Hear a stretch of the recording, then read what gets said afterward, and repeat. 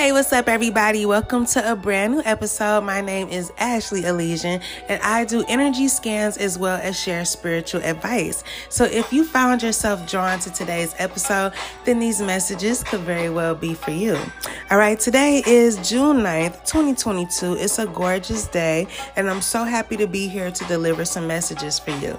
All right, so before I get into it, I like to share one of the 10 commandments because it's significant in regards to whoever these messages are for. All right, so today's commandment is honor your father and your mother. And I also have 2 channel songs, okay? The first one is Let's Get Married, the remix by Jagged Edge. And the second one is Slow Down by Bobby Valentino. Okay, so whoever this is for, there's rigid attitudes around you. And I sense that you need to seek some form of knowledge that you're not yet aware of. You may also want to retreat from reality for some reason. But there's something about your knowledge and interactions in reality. Okay, you want to learn something or uncover something. I also feel like it would really help if you had peace in your life. Another message I'm getting is about your achievements and money that you're going to earn. There's going to be a lot of people that's going to be really proud of you, okay? But something about your communication is significant. The way you express your thoughts and what you know. I'm also picking up on masculine power, dominance, and energy. You could be experiencing some heartache as well. Something about your family life could be really significant.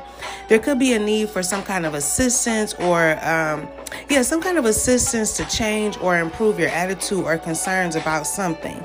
Okay, you could also be idealizing a situation in your life. You could have idealistic notions about your family life, okay?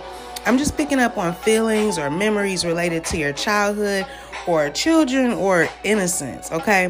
But there's a person or situation that can't go through you because of a certain behavior. But there's a need to be more playful and creative in your current life. I feel like the daily grind could be getting to you. I'm also getting that you're speaking out on behalf of your convictions. But the duality of who you are, okay, your character may cause a problem. So be aware of that. Okay, you may want to balance between you and your desires in your home. And you may even want to strengthen your position in the company.